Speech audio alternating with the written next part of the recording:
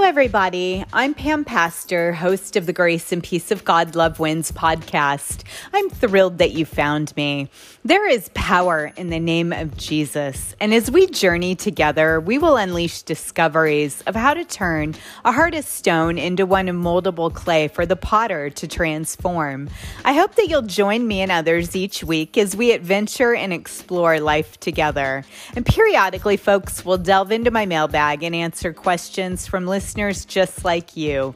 So if you have a question, make sure and email it to me at pampastorcopywriting@gmail.com.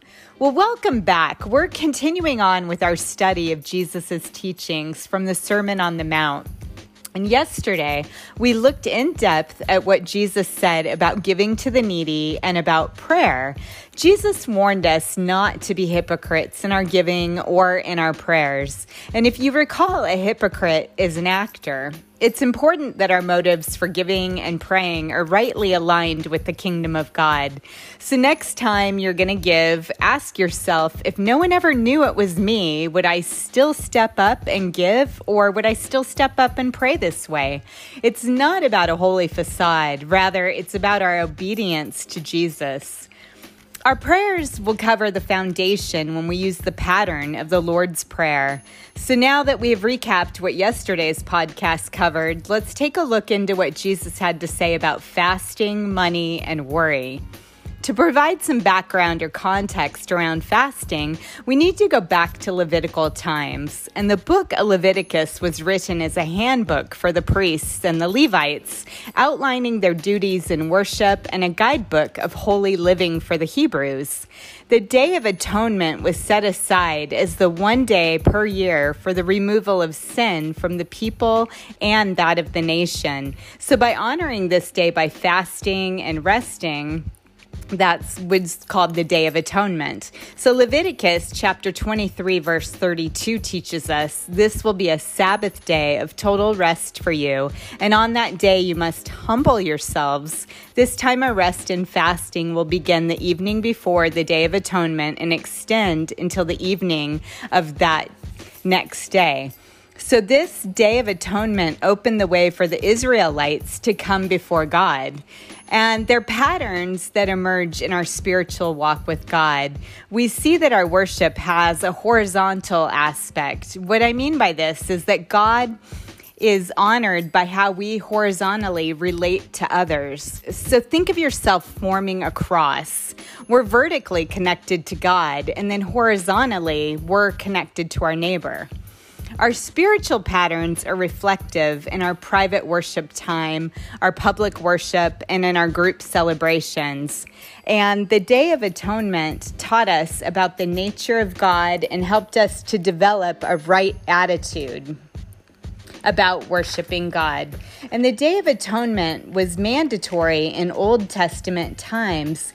However, Jesus abolished the Old Testament law that tied us to the animal sacrifices and the many festivals that were required back in the day. So what did Jesus then teach us about fasting? Well, let's read what his word says about that now. He says, and this comes from Matthew chapter 6, verses 16 through 18. He says, and when you fast, don't make it obvious as the hypocrites do, who try to look pale and disheveled, so people will admire them for their fasting. I assure you, that is the only reward they will ever get. But when you fast, comb your hair and wash your face, then no one will suspect that you're fasting except your Father who knows what you do in secret. And your Father who knows all secrets will reward you. So first, what is true legitimate fasting? Well, the Vine's Expository Dictionary says that it's a voluntary abstinence from food. Fasting had become a common practice among Jews and was continued among Christians. And many believers use fasting as times to go without food in order to spend time in prayer. This is both noble and difficult. This extends our prayer time with God. It teaches us self-discipline. It reminds us that we can live with much less and ultimately brings thankfulness and gratitude to the forefront of our minds for God.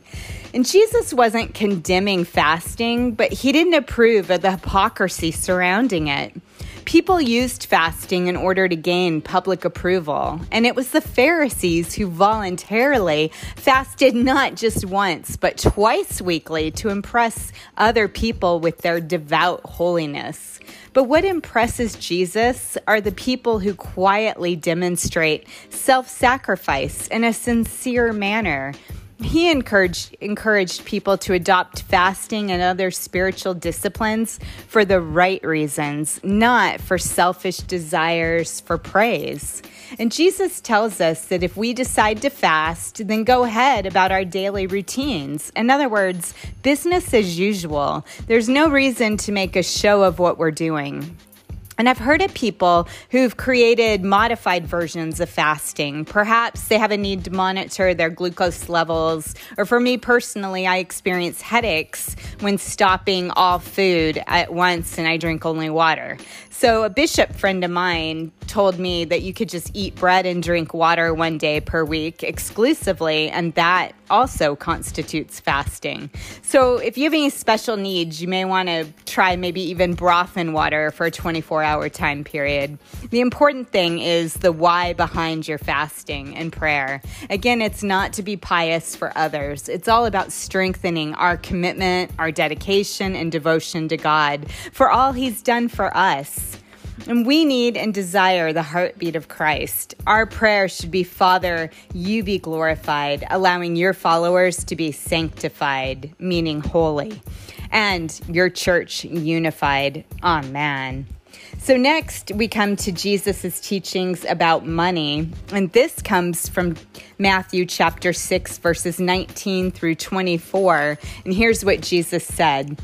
Don't store up treasures here on earth where they can be eaten by moths and get rusty, and where thieves break in and steal. Store your treasures in heaven where they will never become moth-eaten or rusty, and where they'll be safe from thieves. Wherever your treasure is, there your heart and thoughts will also be. Your eye is a lamp for your body. A pure eye lets sunshine into your soul, but an evil eye shuts out the light and plunges you into darkness. If the light you think you have is really darkness, how deep that darkness will be. No one can serve two masters, for you will hate one and love the other, or be devoted to one and despise the other. You cannot serve both God and money. Storing up our treasures in heaven will yield an ultimate harvest. One way to do this is by tithing. I heard you groan right when I said tithing, didn't you? That's okay. I'm not judging you. Like you, tithing for me strikes a chord deep within the recesses of my heart. God's calling us to make a decision on this one principle alone. Either we will be fearful or we will be faith-filled. And spoiler alert, the best part is that Jesus doesn't need one penny from any of us. We're being given an opportunity to come alongside the creator of the universe and invest into the number one fail-proof investment of all time, the eternal kingdom of heaven. This is one way we show obedience to God. And this is how God changes, molds, and shapes our hearts toward others, making us God-centered rather than self-centered. As believers, we should willingly be looking for ways to fulfill His purposes. I've mentioned before, God's given us the Bible, which we could compare to life's instruction manual that contains guardrails. Not because God is heavy-handed. No, it's just the opposite. God loves us. He wants us to experience His best. Because He's able to see all dimensions to every challenge, He has the wisdom and the knowledge to know what may place His children into a snare or trap in the enemy. This enables us to utilize spiritual vision that is seeing the world from God's viewpoint, not merely a human vantage point. However, be forewarned, our spiritual vision easily becomes clouded when we approach life from our own selfish desires. Sometimes our personal goals block what our divine God has intended for us. How then do we restore our relationships and come back into agreement with God? Here's how. We have to seek to serve God in all that we do. Matthew chapter 6, verse 33 says to seek first the kingdom of God and his righteousness, and all things will be added unto us. A pure eye that lets sunshine into our soul is a person whose heart is affixed on Jesus. Occasionally, I like to probe and ask a question for you to pause, reflect, and take with you to chew on later. This is one of those times. If you sincerely answer this question, you will unequivocally know what and who you're living for. So here's the question. Who's your master? What occupies more of your thoughts, time, and efforts, God or money? Many people misquote what Timothy said in 1 Timothy chapter 6, verse 10. For the love of money is at the root of all kinds of evil, and some people craving money have wandered from the faith and pierced themselves with many sorrows.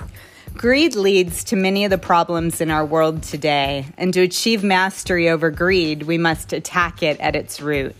God wants and desires his children to have provision. When we're blessed, we pay it forward, blessing others. So it's not money that's the root of the problem. Pay careful attention to the scripture verse. It's the love of money that is the root of the problem.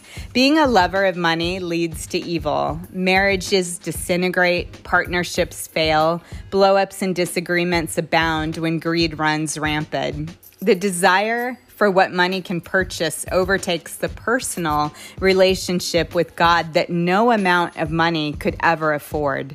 Spiritual matters cannot be purchased. The heart is our currency in God's economy. Living in a fallen world does not mean that we need to adopt a greedy mindset. Our Heavenly Father owns all of the world's banks, all gold, and other commodities. So why would we seek materialism that's temporal over eternal treasures? Something to think about. When we collect and store treasure upon the earth, it's important to note Jesus said thieves can break in and steal it. These thieves include the fallen angel army organized by God's chief enemy, Satan, and his fallen angels.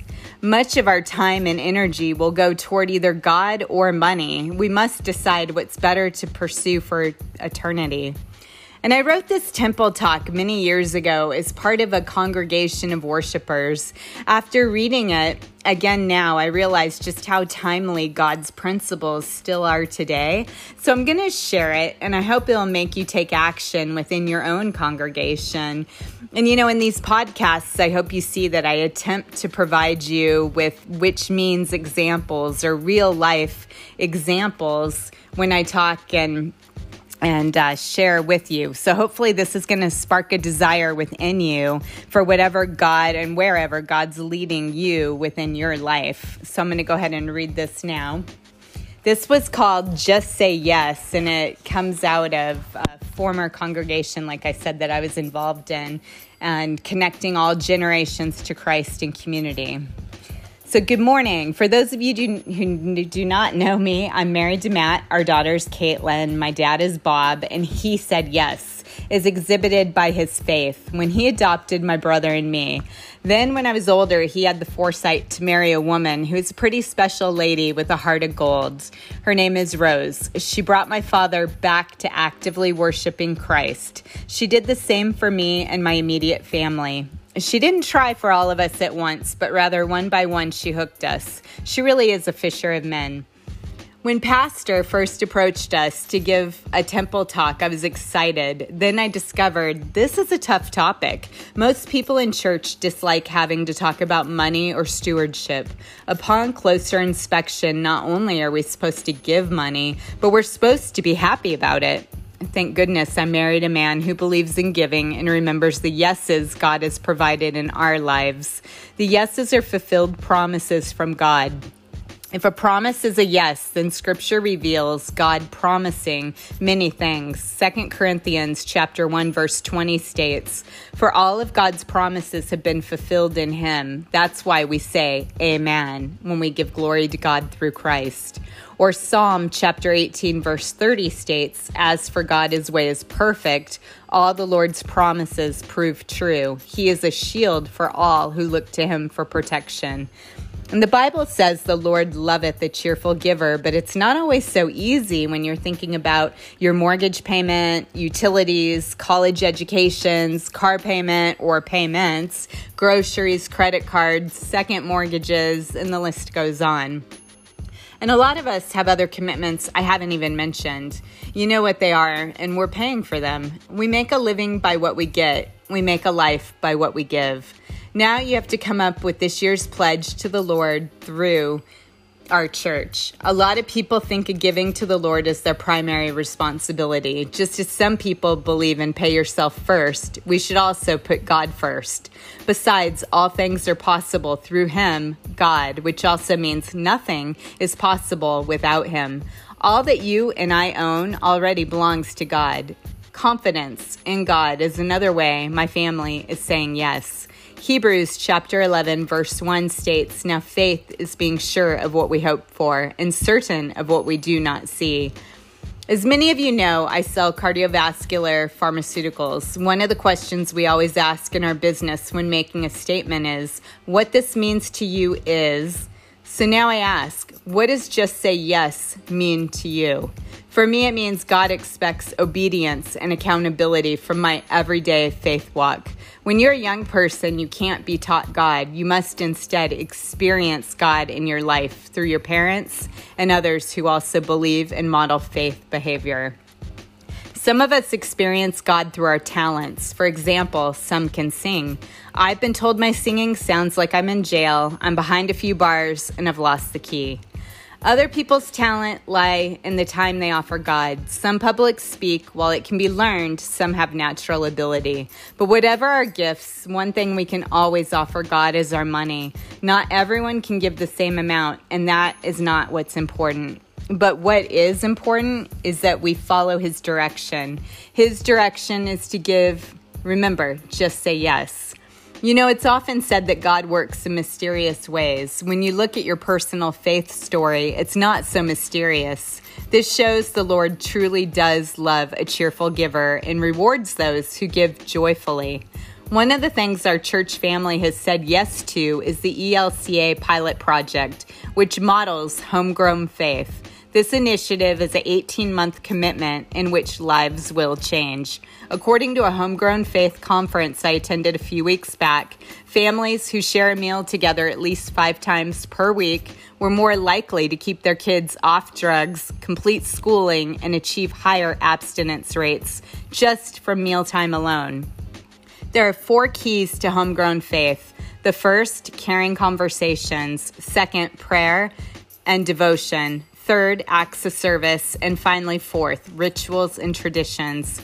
These 4 keys are areas Gloria Dei will continue to focus on over the next 18 months. The good news is Gloria Dei has already been performing above the bar for the past 5 years in the Sunday school gift program alone. Our congregation has always had the vision and the foresight to take on the tough challenges and integrate them into our daily lives because we know all too well that no pain equates to no gain.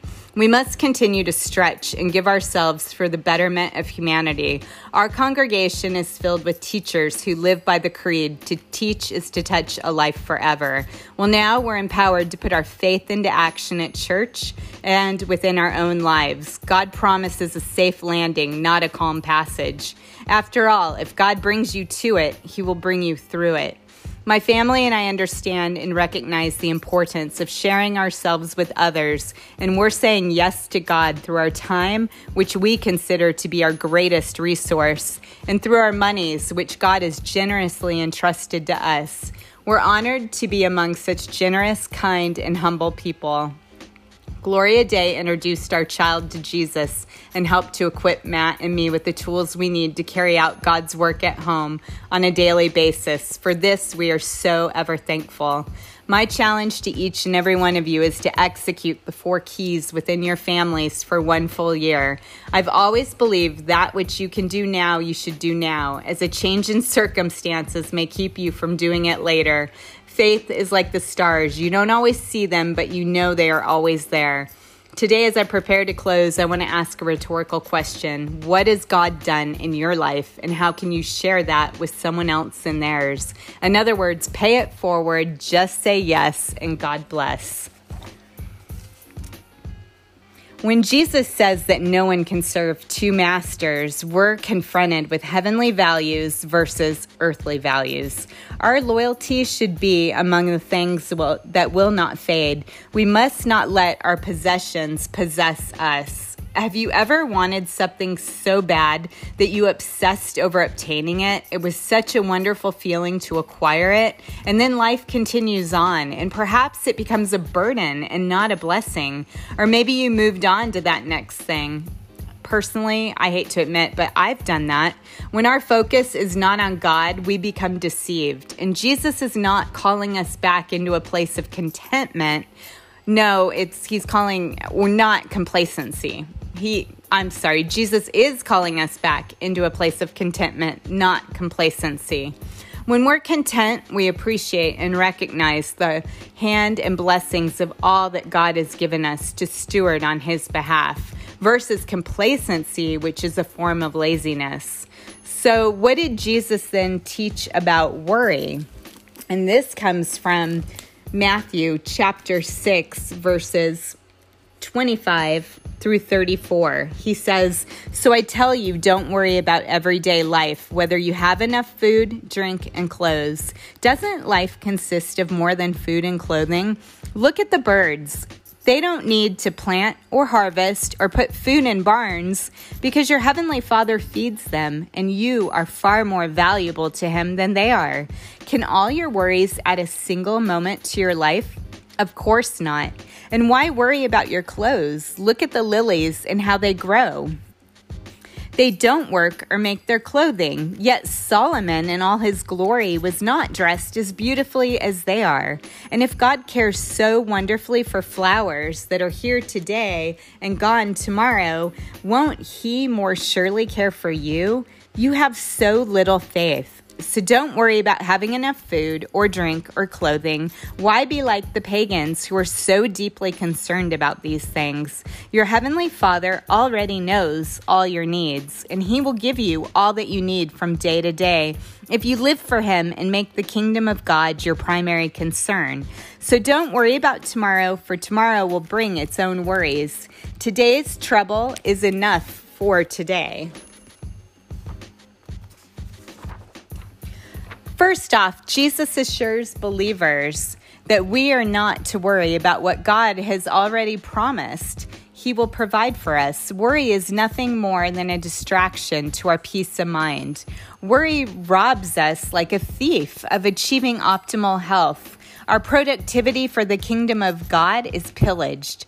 We may even become short-tempered, acting against our good nature and turn mean-spirited. And finally, because worry is seated in fear and not faith, it interrupts our relationships with God. Is it possible to house a genuine concern rather than worry? Absolutely. Here's the difference. Genuine concern mobilizes us to take action, while worry paralyzes us. And how do we seek first the kingdom of God? We make and keep God first place on the throne of our heart. We pattern our character after His. Our thoughts are filled with His desires. We serve and obey Him in all that we do. Keeping God in first place means that He will bump up against other people in our lives, objects we desire, and goals that we're pursuing. Nonetheless, our priority needs to be in positioning Him in first place. And we can plan for tomorrow, but we shouldn't worry about it.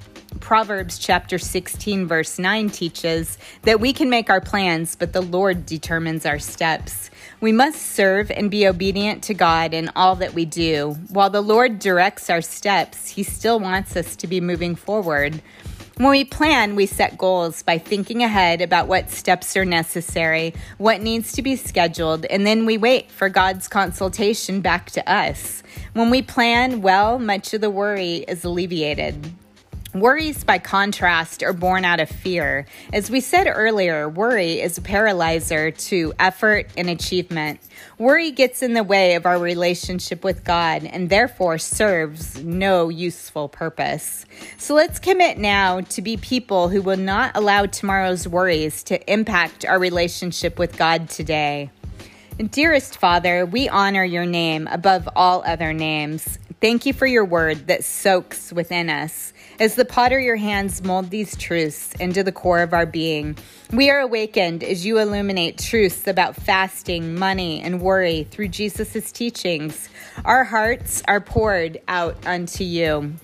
We delight in knowing that the same God who created us by breathing life into our very being can still be trusted with the details of our lives. We'll remember that worry only hinders us and does not help. Father, thank you that your word says you will not ignore your children.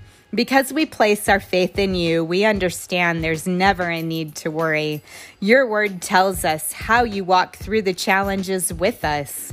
We're thankful for this very present moment in fellowship with you, removing all ability to worry. Father, we cast our cares unto you. In Jesus' name, amen. And friends, I hope this episode has sparked a renewed interest in you regarding Jesus' teachings on fasting, money, and worry, and that you'll consider joining me over the next few days as we finish up the Sermon on the Mount series by learning what Jesus said about judging others, asking, seeking, and knocking, the way to heaven, fruit in people's lives, and building on a solid foundation. So that's what's to come over the next few days. And friends, if you're not already a child of God, but you want to be, I would invite you to go ahead and pray this prayer of invitation to our Lord Jesus. Lord Jesus, I repent and turn away from my sins. Come into and take up residence within my heart. I believe your blood was shed for all who believe that you took on the sin of humanity at the cross of Calvary. Amen. And friends, if you prayed that prayer of salvation, I believe you were saved and born again spiritually. Your next step is to read God's word daily so he can guide, direct, and reveal himself to you. And get into a good Bible-based church to surround yourself with other believers. Now, let me be the first to congratulate you on the most important decision that you've ever made. Congratulations, and God bless you. And one of Priest Aaron's contributions he left for us is this benediction. As you go out into the world, allow me to pray this blessing over you from Numbers chapter 6, verses 24 through 26. May the Lord bless you and protect you. May the Lord smile on you and be gracious to you. May the Lord show his favor and give you his peace. Amen. And friends, the Grace and Peace of God Love Wins podcast will be available most days during the week. A special Kid Talk podcast will air on Wednesdays. So tune in along with your children for your favorite Bible stories that you grew up with. We'll be discussing and sharing Jesus's unlimited power in our present day lives. We delve into many topics such as forgiveness, how to be joyful, and what love in action looks like, and the Sermon on the Mount, and many more. I invite you and your friends to come alongside me as we embark on a podcast of adventure and exploration of life together. So please consider joining me. And if you like this podcast, make sure and like and subscribe so you'll get the latest episodes when they become available. And much of today's podcast was referenced from my book, The Grace and Peace of God Love Wins. If you found the content inspiring or interesting, you can pick up a copy from my website or at Amazon, Barnes & Noble, or Dorrance.com. And if you're unable to afford a copy, please write to me and I'll find a way to get a free copy into your hands. And if you know anyone, friends, who might be interested in this podcast, please be a blessing to them and share it with them. And until next time, remember Revelation chapter 22, verse 21. The grace of the Lord Jesus be with you all. Be blessed. Amen.